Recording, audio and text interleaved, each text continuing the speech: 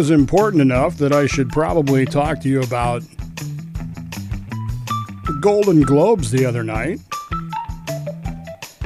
Why, you may be asking? I'm interested in our weird celebrity obsession as a society. I'm interested in our overwhelming obsession with this culture that has to be damaging us. It's nothing new in this argument. I mean, we've been having this argument since I was a kid, for sure. But maybe even longer than that. I don't know. Anyway, I ran into a problem, though. No, I mean, I really did. I ran into a problem with talking about the Golden Globes. I basically ran into two problems. The first problem was I got distracted by the new board. The new what, you said? The new mixing board. So we, in the studio here, we have a brand new Tascam DP24SD super board that I bought. And it was kicking my butt, folks. I mean, it really was kicking my butt. And I feel like I'm familiar enough with sound engineering to know how to set up a home studio, but man, this one kicked my hiney. It really did. So that was the first distraction, so I didn't tune in to the Golden Globes. The second distraction was Rosamund Pike. Now, this is entirely Rod's fault, Friar Cook's fault, from What the Frock. I do the show What the Frock on the weekend with Rod Cook, Friar Cook, Sir Rodbo, whatever name he's going by this week. Anyway, the first episode of What the Frock was about the Goliards, and it was about a movie called The Libertine, which had as a supporting actress, an actress by the name of Rosamund Pike, who I had seen in Johnny English Reborn. And we both kind of had a thing for her. And anyway, because of him, I started following her on social media, which turned out to be a mistake because she won a Golden Globe or some sort of award at the Golden Globes, which I didn't see because I was busy fiddling with the Tascam board. And I didn't see what award she got, and I literally don't care. But she posted a video on social media of her walking to get the award. And by walking to get the award, because the award ceremony was remote, as everything is now, she literally got off a chair, I presume in her house or the hotel or whatever, and walked down a hallway. And that was it. And the social media post proved to me something that I already probably should have known, but I didn't, and that is that Rosamund Pike, while beautiful and talented, is literally batshit crazy. Pretty sure that's what most social media proves of celebrities, but in this particular case, this dress was so distracting. And I don't mean in a good way. There are dresses that distract men, and I get that, but this isn't what I'm talking about. This dress was so bizarre. I mean, it literally looked like red rolls of toilet paper. And the way it hung was just not flattering in any way, shape, or form. And to top it all off, she wore black combat boots. And it was the weirdest dress I might have ever seen, not counting the meat dress worn by Lady Gaga once upon a time, which is all about, celebrities and attention getting and attention whoring and all that. And that's what I was going to talk about. But like I said, I ended up not watching the show because I was working on the Tascam board, which is brand new. I had to, well, I didn't have to.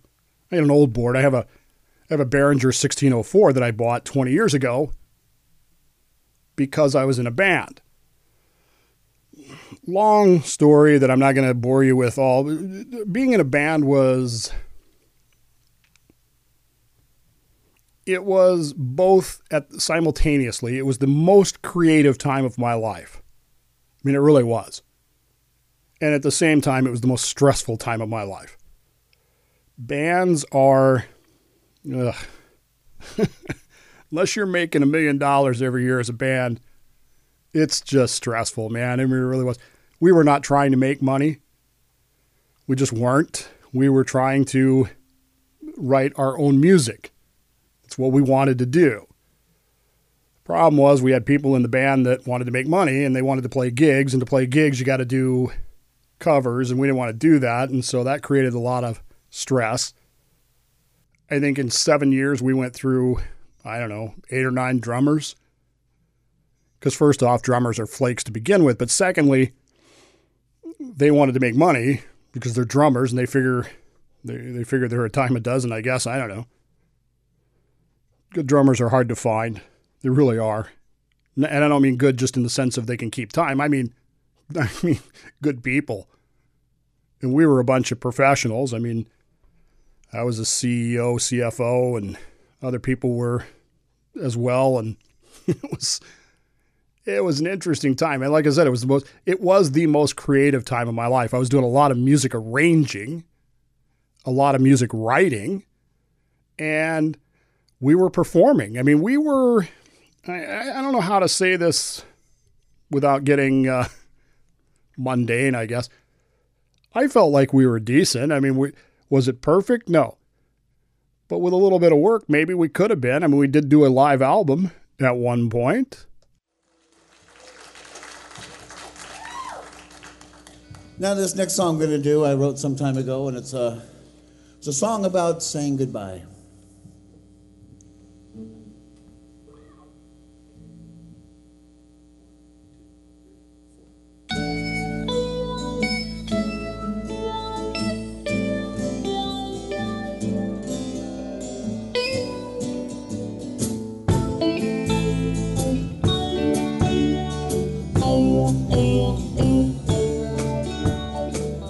Years roll on since she went away. Feels like it was yesterday. Beyond time, she's ready to go into the window-board amphibio. The center of attention, the star of the show. Goodbye, Marion, I hate to see you go.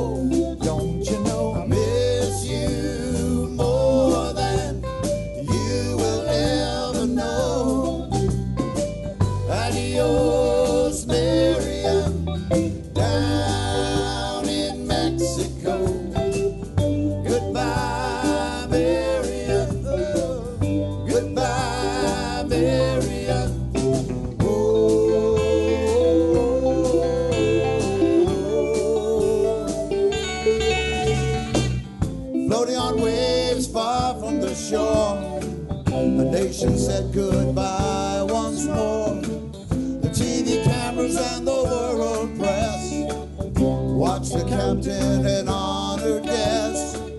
These are the waters where Marion rests. Goodbye, Marion, I hate to see you go. Don't you know I miss you more than adios, Marion, down in Mexico. Goodbye, Marion, yeah. Goodbye, Marion. Oh.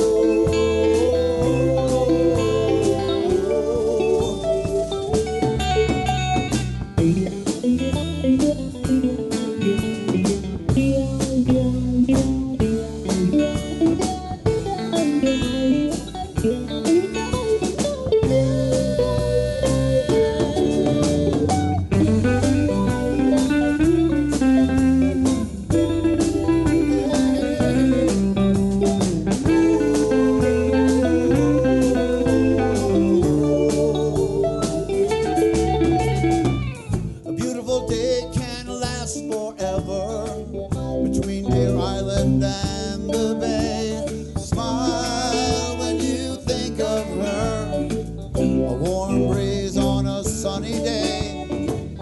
She will always be a mystery.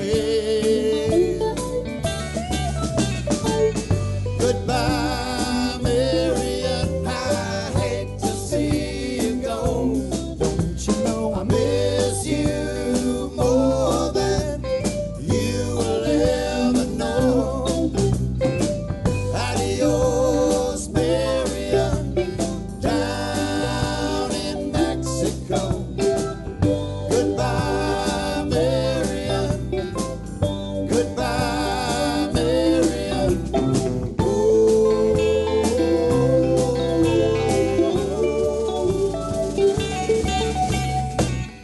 Goodbye, Marion. I hate to see you go. Don't you know I miss you more than you will ever know.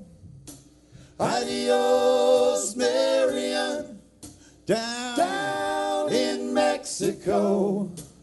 Goodbye, Marion. Goodbye, Marion. Goodbye, Marion. Yeah, it was a great time, and we had fun doing that. It was a challenge. I mean, it really was. But at the same time, like I said, it was very stressful. That was almost the high point for the whole thing. We ended up getting a couple of gigs after that, playing for the city of Modesto and stuff like that. It was, like I said, it wasn't just drummers. Then you got a guitar player that's cooking meth in his house. Not kidding.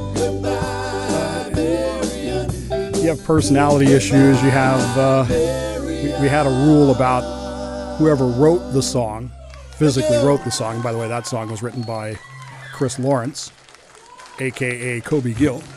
Whoever wrote the song had final say on creative arrangements, and that created problems because then you end up with arguments over that. I mean, again, my specialty was arranging music, not necessarily writing it per se. I like to think I'm a pretty good lyricist, or was. I'm not anymore, but my strength was in arranging stuff. So when I would arrange things, I would do it how I heard it. And of course, that isn't always the way the guy that wrote the song, like in this case, Al the Space Cowboy Gillette, didn't write it anywhere close to this, but this is how I ended up arranging it.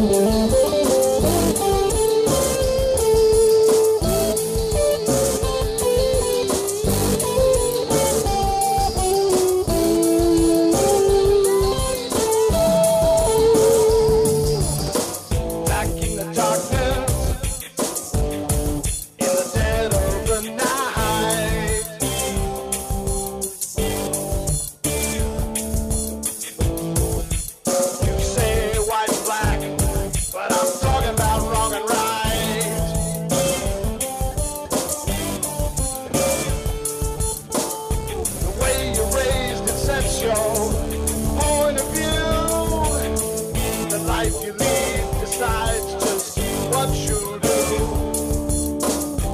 You insist that you're right, and I don't see it that way. If it drives you insane,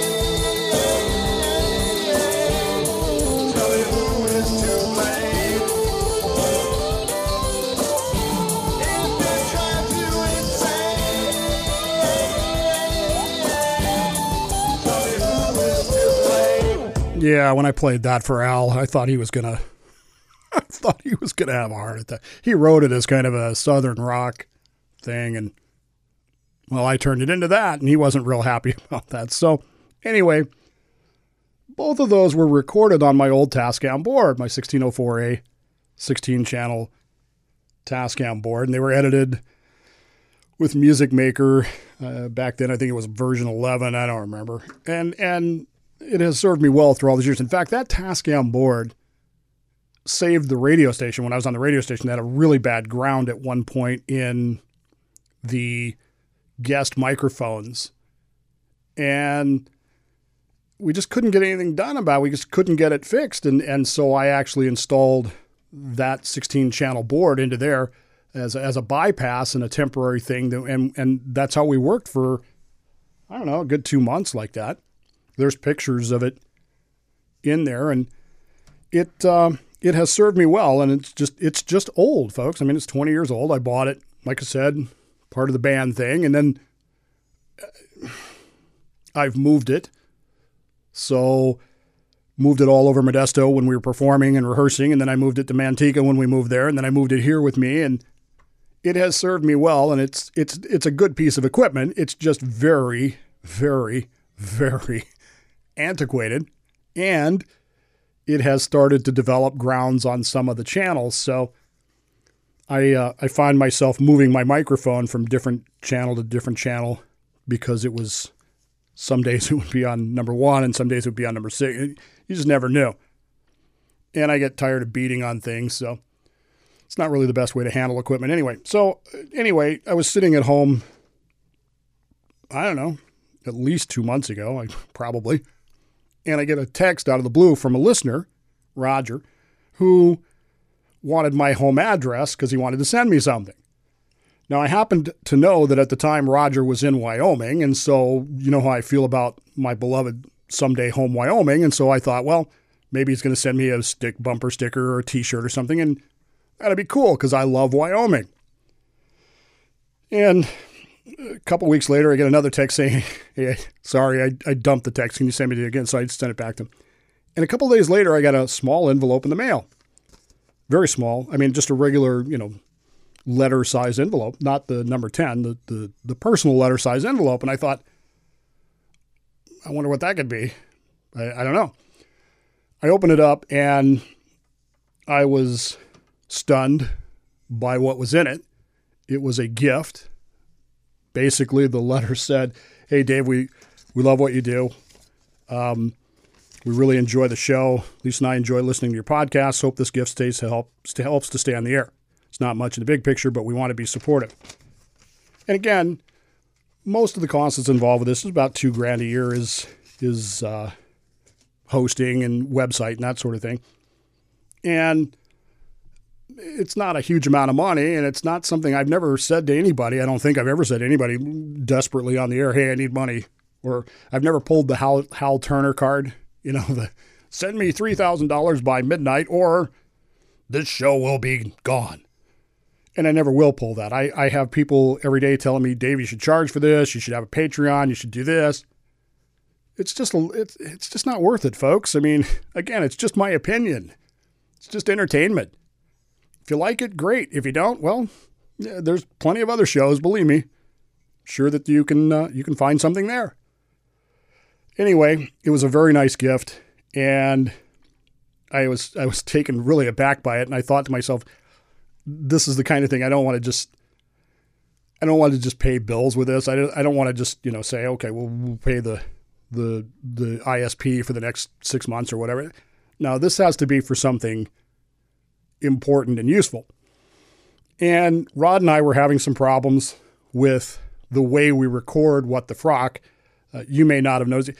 We had a real problem a few weeks ago with some syncing issues, and it was driving me nuts. And so I determined that we needed to do recording a certain way, which got me thinking, and I decided that what we needed was a new recording studio board that would allow us to do tracked recording.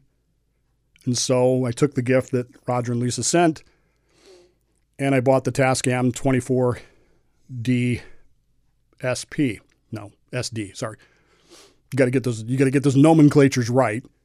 And like I said, I was working on installing it the other day, which is why I missed the Golden Globes, even though I saw Rosamund Pike's insanely weird dress, proving that she's batshit crazy. And it just took me on a path, as I was unwiring the Behringer 1604A, it just took me down a path to the past where, I've done so much with that board. I really have. I mean, it's come a long way and it's done a lot of things, but it can't do what this board can do. And really what we've done this evening isn't just showing off. I mean, I'm not just sitting here chattering. Henry and I are actually testing things. We are making sure that different channels, so like each thing that you've heard play has played on a different channel, a different track, just to make sure we can do it. We have the television is in there. I can't turn it on right now because I forgot to turn it on at the beginning, but it works. Can wire in a telephone easily to this. So, and the beauty of this is everything that it records as an individual track. So each individual track then can be edited as need be, fiddled with as need be, and put back together. And it's just, A, it was an incredible gift, and B, it is going to make this job. I mean, a half-hour podcast used to literally take me 3 to 4 hours to edit, get it all stitched together, get it in the right order, get pieces, bring in pieces. I couldn't play the intros and outros. I couldn't do that while I was recording because it would muck things up. But now, because it's individually tracked and individually fed to the masters, it's easy to do, and it's actually kind of fun to do now. And I've been playing with it for a couple of days, which again is why I missed the Golden Globes. And I'm not ready to talk about our insane obsession with celebrity culture, although I could spend a lot of time talking about Rosamund Pike's weird, and I do mean weird, dress. She had a weird dress. Oh man, it's just, you ever have that happen to you? Somebody that you're enchanted with, enthralled with, and they do something just bizarre. And you say to yourself, why am I paying attention to this? Well, I wasn't. And I don't have to. Because now I have the Tascam board.